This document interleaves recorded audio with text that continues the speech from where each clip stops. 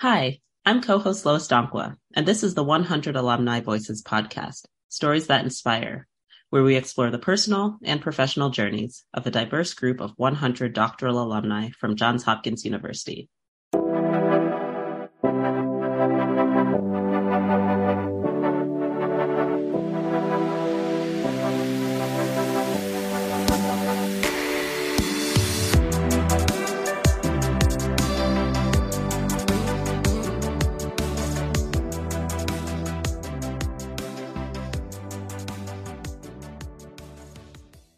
Today, we're joined by Ashley Pitt, PhD in biology and current associate at McKinsey & Co. Hi, Ashley. Hey, how are you? I'm good. How are you today? I am all right. It's Friday. That's right. It's Friday. I'm excited to chat, excited to dive in. And I think I want to start by hearing about what made you first want to pursue a PhD in biology, and also just hear a little more about your graduate work at Hopkins in general. Sure. So I think when I was a little kid, I've always been interested in science. When I was a little kid, I wanted to be a paleontologist. I don't know where someone under 5 years old decides that's what they want to do, but it was. And so over the years, I think it hasn't been a question of like, do I want to do science? It's just been about what are the topics within science that I'm drawn to. And I think that's kind of what led me down the path. You know, I considered paleontology, medicine, as I'm sure most people do, as well as chemistry, organic synthesis, like you name it, I probably thought about it. What landed me in biology, our biology program specifically, was around I looked for opportunities where I could learn the most. And what I mean by that is like, I wanted to go to school for an umbrella program. I either wanted to get very specific and do, natural product synthesis, or I wanted to get very broad and say, hey, what are the things that I know I love chemistry, but what are the things I don't know that I may be just as drawn to, given the fact that like over the years, I've been drawn to many things. And so that's kind of what brought me there. During my time at Hopkins, I did what is a joint program. It's called the Graduate Partnerships Program with the National Institutes of Health, where my first year I was up in Baltimore on the Homewood campus taking courses as well as doing rotations. And then I did my actual dissertation research down at NIH in Bethesda, Maryland. My PhD work was working on, I really liked biophysics. So I worked on mitochondrial membrane protein structures. Trying various techniques to get mitochondrial membrane protein expression working, get it to scale, and then ultimately solve a structure. And during my PhD, things kind of took a bit of a unexpected detour when, we were able to identify a novel interaction between two protein partners of the mitochondria. So that is a little bit about my journey and my PhD work. I think I say often, anyone who's ever talked to me about graduate school, I say often it was and continues to be one of the most enjoyable experiences that I had. I really loved working in a lab. I loved my lab. I loved my PI. I loved the support that I got during graduate school. And before moving on, I just want to flag the value of how heterogeneous the PhD experience can be. And I think the work itself is hard. There's no work around for that. You have to work hard. But I do think there are some ways where like there are some difficulties that are manufactured. And so just emphasizing the importance of just being in a good environment for you that'll allow you to thrive and develop not only as a scientist, but as an individual and whatever it is you decide to do next. Yeah, that's such a good kind of thing to highlight from the jump. And I also love how you mentioned that your interest in science really started from an aggressively early age, which I think happens for a lot of people. I'm curious, though, it sounds like your interest being both broad and narrow meant you were interested in a lot of different things. And I'm curious how that manifests while you were in your doctorate program, but then also how you managed what it seems like a general curiosity for just different scientific processes, like in the biological sense. Yeah, no, I think you hit it on the head quite accurately, right? Like there are things that I can definitely drill down on and like I'm interested in this, and then I will, dive in on it and kind of develop a significant interest, but I think broadly, I think the theme of my life, particularly professionally, is around curiosity. And so during my PhD, like the work is the work, right? And I was interested in the work. I was passionate about the work, but I also just loved going to talks. Like one of my most memorable times at my time at Hopkins in particular was I remember they were on a job search. And so they had tenure track talks that would come. I don't remember the frequency at this point now, but it was like one of my favorite parts of the week, right? Like going in, I don't know what is going on, but like over time you develop like with curiosity. And if you stick with it long enough, over time you develop some type of knowledge base. You learn how to ask questions. And I think that is like the uniform translatable skill that I think will help you for the rest of your life, no matter what you do, whether it's science or what have you. But learning how to ask questions is something that I think being curious, you are just naturally just inquisitive and bombarding people with questions. But over time, I think in graduate school in particular, it honed my ability to ask questions. Like, how do you know what to ask when you don't know you don't know what you do not know? And over time, I think my willingness to just ask the question, to raise my hand and say, hey, does this mean XYZ? Or, well, what implications does this have for this other thing that I may know something a little bit about? And I think that is what that exploration and the willingness to ask questions is something that I think I've carried with me throughout my life, but graduate school helped me hone. But it also applies outside of science, right? Like before I went to graduate school, so in undergrad, I had many interests, right? Like I was interested in policy. I was interested in science. I was interested in social justice topics, like you name it, I was interested in it. And so for me, when I was in graduate school, I knew that the number one, the main thing, the like primary thing had to be my research. Things fell to the wayside, but it also was important for me to also highlight some of the other things that I was passionate about outside of research.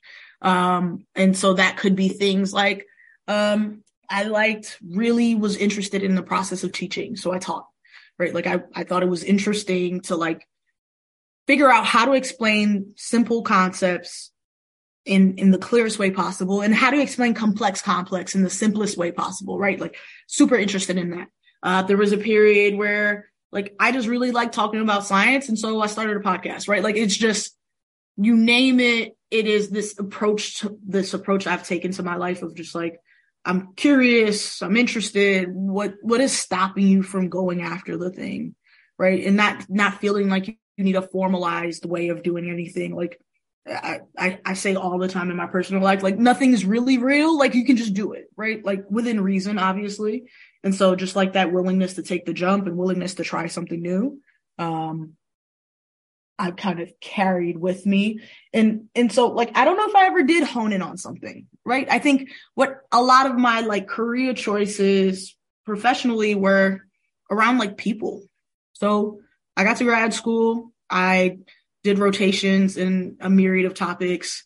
Before I went to grad school, I worked in a post-bac lab at NIH.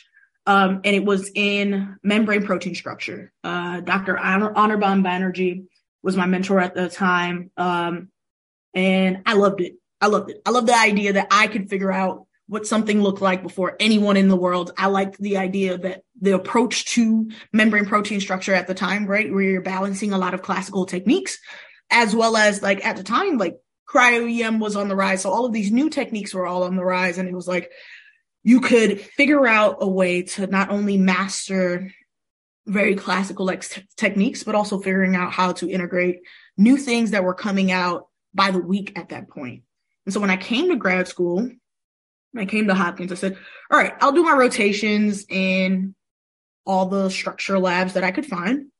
But I wanted to really take a different approach to like classwork where it's like, I don't really know much about cell biology. This is a place that is rich with that. Let me learn about this. And through that process, I don't know if I ever honed in. I just kind of said, all right, well, I really like this thing. And then what are things within this that I also like? Like, okay, mitochondrial membrane protein structure. That's something within that I like. But I also chose the people. Like I loved my PI. My PI was super supportive and had a lot of the characteristics that I thought it was important that would allow me to thrive in a lab. And that's how it ended up. And that's kind of been my approach. Just, all right, you could be interested in virtually anything within reason. What are the things that like you want to grab first? Like I think about it like as a buffet. Like I may not eat steak and broccoli for the rest of my life, but what are the things I want to put on my plate right now? Like what's my first pass? And you build your little plate, you sit down, you eat, and you're like, oh, I really love that. I'm getting that on my second trip, but I also want to check out that brownie that I saw, right? Like it's been my approach to life that I found that has allowed me to just never feel too boxed in and allowed me to pursue things that I'm interested in without feeling like I had to like commit to the rest of my life to being a biologist or a biophysicist, you name it. It's so cool to hear what your approach has been. And for me, it's almost like what's sticking out to me is really the commitment to effective communication and just having strong relationships, and also just like recognizing and being aware of the opportunities that you have access to. It's like your comments about your earlier comments about learning how to refine a question, and being able to then know how to ask for help or ask the specific question you're talking to had me thinking about different audiences that you would then have to change how you ask questions to. And basically my brain is exploding because I have so many different questions that I could ask you. But I'm curious if a commitment to communication and different relationships was something that was really guiding you. How did that inform how you maybe enjoyed your degree, but then also how you were thinking you wanted to have an impact after your doctorate? For sure. So I think the commitment to communication is a broader underlying value about how I think I want to move through the world. I think that a lot of times simple things, I think in many ways, let's talk about science specifically. I think we are often kind of trained early, like that in a way that deters asking questions, in a way that deters transparency and vulnerability, right? Like, I think there's this lot of like the way our educational system is framed in particular, there's just like a lot of indoctrination, for a lack of better terms, that like by the time people get to grad school or even college, we're like, it's not even just, I don't know how to ask a question. I don't think I'm supposed to ask questions. And if I do ask a question, it has to be the most poignant thing. And the response has to be each time, well, that's a great question. People have studied this for millennia, right? Like everyone feels like they have to get the perfect question. And I think by having just this underlying commitment throughout my life of just like transparency, I don't know, right? Like if I get asked a question, like, you see the movies like Socratic Method, like the teacher asked you a question and you feel like you have to get it. My answer sometimes is, I don't know. I can tell you what I think, right? Like I can give you my best guess. I can walk you through what I'm thinking. Like you could ask me something today and it's like, hey, Ashley, walk me through XYZ. And it's like, I don't know the answer, but if I had to think through how I would get to the answer, here's how I would do that. Right. And that willingness to share not only a gap of knowledge, but also give people insight and background into like how the wheels are turning. What are the things you do know that could be applicable, right? Like bringing in some of that external knowledge, I think is something that has served me fairly well. How has it showed up? I think that within my graduate degree, it was on the micro level with like postdocs in my lab, other graduate students in my lab. It was coming into the lab, something not working and not feeling like me troubleshooting was something I had to do in isolation. And sometimes it's as formal as you're in lab meeting and you have a discussion page and these are the things you want to discuss. Here are the questions you want to do. And sometimes it's as informal as I walked into the lab today. I did an experiment. It didn't work. I'm putting down my pipette, taking my glove off, walking 5 steps to someone in another bay and saying, hey, I just did this thing. It did not work. Have you tried XYZ lately? Right? It's like that on the go, on the spot troubleshooting that can happen, which I think allowed me to like not spin my wheels as much during my degree, right? Like going to my PI and saying, I've tried this experiment, this experiment, this experiment. Here's what I'm getting. And I think a pivotal moment in my PhD was, I talked about how there was this detour to discovering this novel interaction. And I think that was facilitated by my PI saying, okay, well, you have this protein that keeps being pulled down with your protein of interest. What if it's just an interaction between both of them? If that is the case, how would you pursue that? How would you test that? How would you kind of walk through that, right? And that was started through a conversation of me saying, hey, I can't get this thing to work the way I want it to work, right? And having a PI who says, all right, you want it to work this way, that is fair, valid, etc. But let's pursue why maybe it's not happening the way you want it to, or maybe it's not happening the way you designed or expected. And I think that's the scientific process, right? And you have to engage people openly and honestly to give them an opportunity to kind of give you your aha moment, to help you see things from a different perspective. And so through my graduate career, just like taking that approach to questions, taking that approach to communication, taking that approach to just like bringing the people who want to see me win along on my journey, is ultimately one of the things that made the experience gratifying and made the experience like fun. Like like the running joke of like people say their glory days was high school. Like I feel like that about grad school. It was so fun. At the time of my life, I got to do what I wanted to do. I got to pursue things. I got to go to conferences. Like it was a fairy tale, so to speak. And in terms of after my career, after graduate school, it's the same thing. It's asking questions. It's a lot of my job now is communication, thinking about who am I talking to? Who is my audience? How do I want to kind of convey this message? How do I do this in a way that like makes it understandable, right? The purpose of communication, or one huge aspect of communication, is just like thinking about how to tailor your message. And so like teaching also taught me that, right? Like the way I would teach a fourth grader is not the same way I teach a college grad, but I also can't make assumptions along the way, right? Especially knowing that like not everyone's going to say they don't know. So like thinking through like, all right, if I had to explain, I don't know, cell division in 30 seconds, and I couldn't use meiosis or mitosis or any of those words, how would I do it, right? What's the analogy I would use?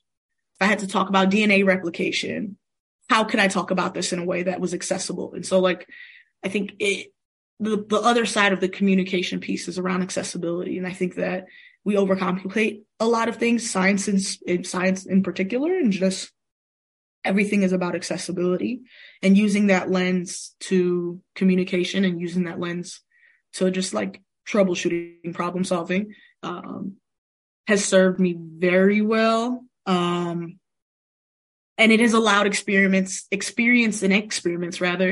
that could be tricky to go a lot smoother, right? Like I don't have to go at things alone in a silo trying to solve a problem.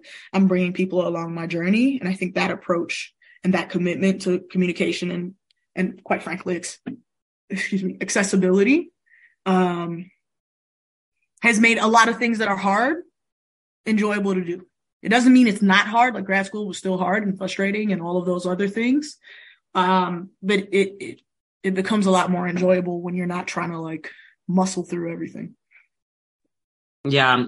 You said so many great things. And I think that, so I have two more questions for you, if that's okay. And for sure. The first is, I'm so glad that you mentioned accessibility and that you can't make assumptions when you're responding to someone's question or you're explaining something. And I'm glad you were like, oh, if I was explaining cell division, I thought mitosis. And you said, and I can't use mitosis or meiosis. And I thought, oh no, what would I say? So great example. But I think about how so many people could admire someone's ability to be able to ask questions or respond to something really thoroughly and like respond to something at whatever level the audience is understanding the topic at. But they could be nervous, one, to practice those skills, but then they could also be nervous to be the question asker because it feels confrontational or it feels outside of how they're used to engaging in social interactions. And I'm curious what advice you have for someone who's hoping to enhance their ability to communicate with other people, regardless of the setting. Sure. I think the first and most important thing is kind of internalizing this idea that people want to answer your questions. Again, I want to flag some of it is just delusion, right? Like I do not have the thought that is, well, what if they think I'm stupid because I asked this question, right? Like, what if there's this like unforeseen negative consequence of me simply asking a question? And there is a good degree of delusion involved, right? Like there's this good degree of just like, before the thought even forms of just like, okay, like that anxiety, the question's already out of my mouth. It's just like, it just skips processing entirely. So part of it is just like this kind of it's like internalizing this idea that like, if you don't ask, how are you going to know? Right. The other part of it, I think, is in terms of practicing it, I think part of it is starting with the places where you feel safe. Right. I had a classmate, we're still very good, close today, who, I was the one in my class where I was just going to ask the question. There was no question. Like there was just no question I wouldn't ask. I'm just hand up. That makes no sense. Please walk me through it. Like I treated each classroom like you were there to teach me, right? And I was going to, for lack of better terms, like you're going to earn your paycheck, right? Like teach me, right? Which is easier to do in smaller settings. And I had a classmate who she was like, you are always just willing to do the thing. And I need to do the thing. I recognize that like by simply asking the question, raising my hand, doing the thing, it could have these outcomes. And I can't go on without also flagging, there are times I ask questions and people are like, I'm not answering your question, right? Like not everyone is like willing to kind of just jump in and respond. And it's the delusion and kind of comes to play then. But also if you're just practicing in safe spaces. So what we did was we like sat down and was just like, all right, well, let's just talk about it. It's me you're talking to, right? Like this is safe. And part of it is taking those safe experiences, blowing them out and magnifying them. And while you can't control the external things around you, you can't control how people respond. You can't control any of that. It is just treating it like this is just a safe space, whether it's a classroom, whether it's a one-on-one conversation, whether it's a webinar, whether it's a seminar, right? Like I treat those moments and those kind of experiences like, how would I say this if I was talking to a friend of mine? Right. And then you do have to tailor it, like I said, but like the underlying ethos is finding ways to bring your safe experiences into all places and as many places as possible. And also recognizing when like an environment, a space, etc., is unsafe and not feeling like you have to endure through that, right? Like not feeling like it's a reflection of you, right? Like not internalizing other people's perspectives of yourself. And just kind of blowing out the safe moment. So like to summarize, delusion, blowing out your safe moments, practicing in safe places, finding the people that you can really trust, and then also being willing to kind of recognize when an environment is not safe and making the appropriate steps to, as much as possible, protect yourself and keep yourself safe, right? So I think safety is a big part of, I think that's the best advice I have to kind of giving it a shot. Yeah. And that's such a good point because asking questions can certainly make you feel vulnerable. So practicing that in spaces where you feel comfortable being vulnerable is a great first step. So as my last question, I'm curious what inspires you right now?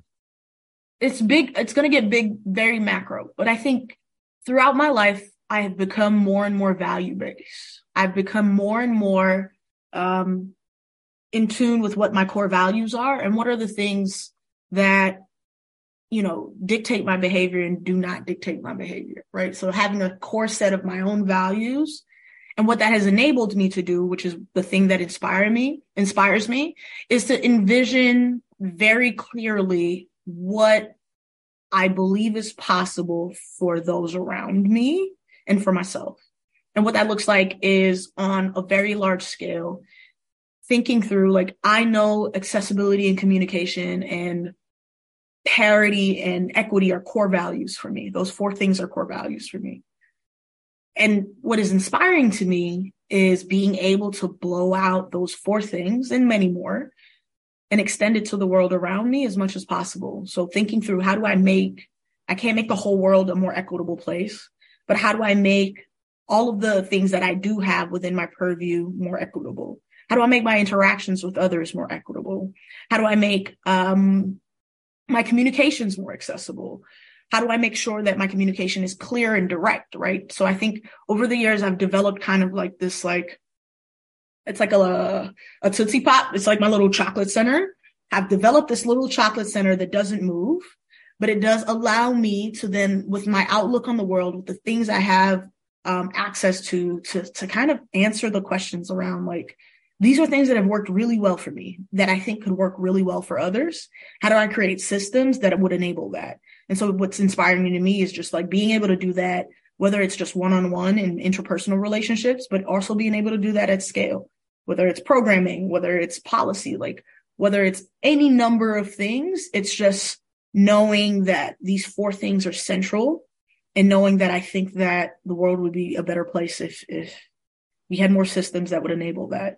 And so those are the kind of, like, becoming value-based and being able to live my values and extend that beyond myself, I think, is the thing that inspires me now. I love that. I, of course, have like 5 million other questions that I could ask, but I think I'll end with a statement instead and say, Ashley, it's been so amazing to just chat with you, hear about your experience, and just learn from you. I've been obsessed with everything you've said today. So thank you so much. Thank you so much, Lois, for taking the time and allowing me to share a little bit more about myself and my journey.